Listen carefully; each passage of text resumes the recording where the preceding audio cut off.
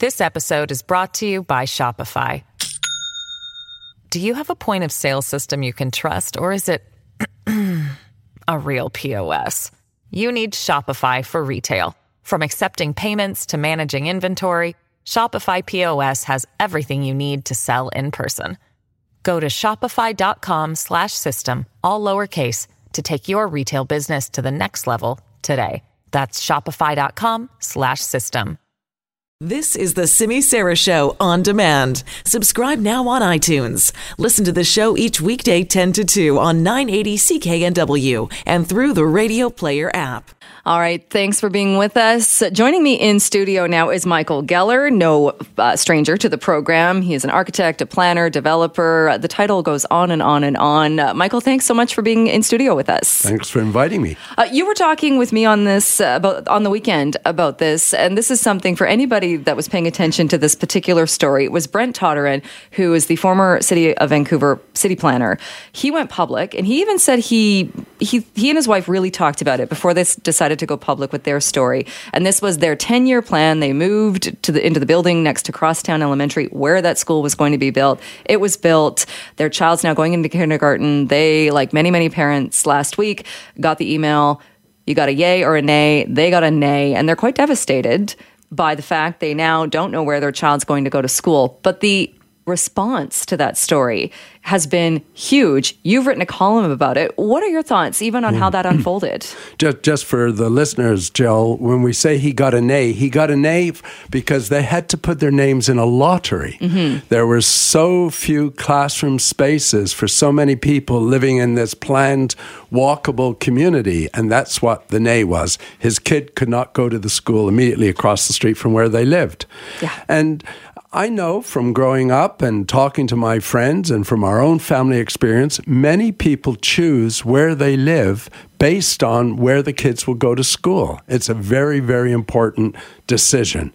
And I think what was particularly troubling for me is that for 30 years, the City of Vancouver has been developing these wonderful planned communities in Cole Harbour, Falls Creek, more recently the Olympic Village.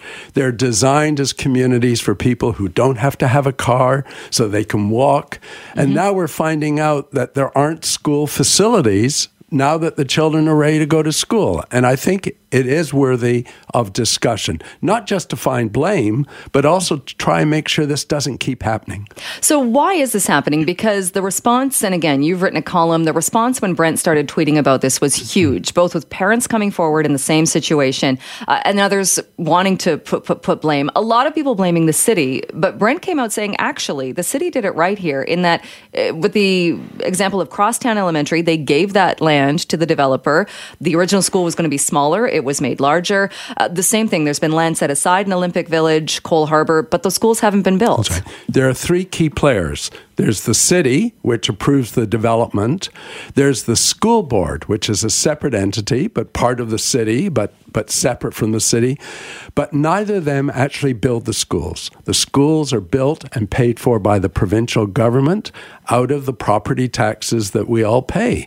And the problem, I think, is poor coordination between those three players. Because something came up as well, and it's a strange phrase, but I heard it a few times. You might have even used it, in that they need to see the whites of the children's eyes before they even consider building a school, which doesn't seem like the most proactive way to plan something. I learned that expression from Greg Frank. And Greg, if you're listening, he was the senior administrator with the school board in Burnaby when we were trying to build a school at SFU. And having been involved in the South Shore Falls Creek and a project in Toronto called St. Lawrence, where the planners and the administration of the schools were able to coordinate schools in place the day the first residents moved in, I knew that people moving to the new community at SFU would want to have schools in place. Mm-hmm. And when I suggested to this gentleman, can't we get a school in place when the first residents moved in. Geller, he said, you have to appreciate school board administrators want to see the whites of the children's eyes before they're ready to start planning the school. Yikes. Which, I mean, I guess it makes sense, but it doesn't work out that way for a lot of people. It's not as if we can't predict how many children will likely move in. And indeed, most school boards and various provincial government authorities related to education have statistics that can relate the number of children who are likely to move in based on the size of the homes being built. Now, there are exceptions. I remember out at University Hill, a lot of people were buying condominiums or renting apartments out in the new community at UBC just so that they could get their children into University Hill. They weren't even living in the units, but they had that address because it was so important to them. So yes, you can't always predict with great precision, but you can get a general idea that when you're building a lot of townhouses, and in fact, the city requires you to build family-oriented housing as part of the approval process, that there's a good chance kids will be moving in. So it almost seems like Vancouver in this regard is a bit of a victim of its own success in that it's built these communities, and there for a long time I think there's been this idea, families don't live in condos, they don't live in these places in the sky. Clearly they do, because there are a lot of kids in these communities. You're right to point this out. I once did an interview with the New York Times that came to Vancouver because they were so intrigued that we were building developments like False Creek and Cole Harbour and encouraging families with children to move in, and they were moving in. Now, when you and I think of New York City, you think of families living on Park Avenue and downtown with children. Mm-hmm. But most North American cities, families with children, if they have the means, do not choose to live in apartments. Vancouver has been an exception, and I think credit does go to former planners, including Anne McAfee, who once did a publication called Housing Families at Higher Densities. And it was done at one point, we used to have to make sure that all the family units were generally within the first 5 floors, because that was deemed to be an appropriate distance for the parents to stand out on the balcony and call the kids back in. Wow, the things you don't think about when you look at those buildings.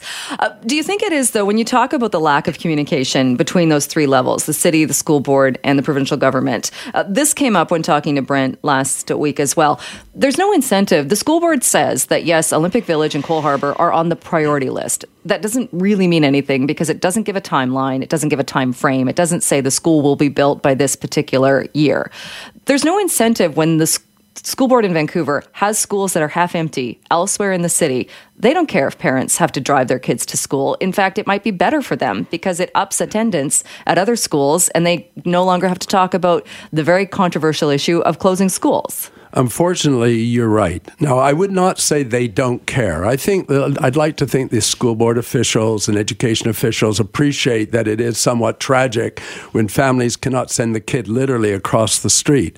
But you're absolutely right. If you are sitting there with a school that's half empty, and even though you might be able to build some new housing nearby, and in 3 or 5 years some more families move in, the immediate priority is to fill up those existing classrooms. And that's exactly what's happening. That's the argument for not building these new schools as quickly as they should.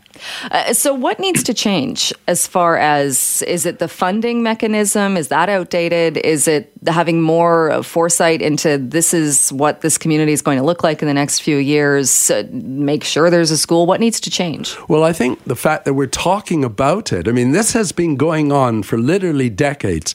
The school was initially planned in Cole Harbour 30 years ago. Literally thousands of homes have been built in Cole Harbour. Now, the sad part is that although there are a lot of family-oriented townhouses and apartments, because there was no school within the community, a lot of families have chosen not to move in. So it is a bit of a chicken and an egg. But I think what we need to do is start recognizing how important it is to make sure we're planning. This episode is brought to you by Shopify. Do you have a point of sale system you can trust, or is it a real POS? You need Shopify for retail. From accepting payments to managing inventory, Shopify POS has everything you need to sell in person. Go to shopify.com/system, all lowercase, to take your retail business to the next level today. That's shopify.com/system. Not waiting till we see the whites of the children's eyes, but recognizing that these new communities, including communities with townhouses and apartments, can attract children. We are continuing now with Michael Geller. He is my guest in studio, an architect, planner, consultant, developer. Just before the break, we were talking about schools and the planning or lack of planning, I suppose, when building neighborhoods and the lack of communication. And that is part of Michael Geller's column, which is currently in the Vancouver Courier. We've opened up the phone lines. If you have a question about this or if you want to share your experience, because certainly a lot of people were sharing their experiences after former Vancouver City planner Brent Toderen shared his experience about his son not getting into the school literally across the street last week. Let's go to Glenn. Glenn is on the line from Maple Ridge. Glenn, what are your thoughts on this? I just want to spitball an idea. Fortunately, my boys have gone through school and they're done now. But why don't with urban planning, and this might even work in rural, instead of building big institutional schools, for lack of a better term, why don't they, especially in the urban areas, have smaller rooms where the government can lease out a space? You got 30, 60 students in a smaller area, and you can scatter them around so that they are in the neighborhood. And, I think that might be a better plan. It would even work in rural areas where instead of taking a school bus for 3 hours, they have a teacher, almost homeschool style, but with a registered teacher teaching the class, and with the internet connections and all of that. I mean, I think maybe we got to restart thinking education. All right, Glenn, thanks for that. And Michael, that's actually something Brent Toderen said as well, that in the rural areas, say Surrey, Langley and places, you can put portables on the school grounds. It's not perfect, but it is a solution. And he even floated that idea that to be nimble or to be more creative when it comes to planning, if the school's not big enough, rent office space, do what private schools do. And we can do it in urban centers as well. But I think Glenn raises an interesting question, which is, is there an average size school? Are we building smaller schools?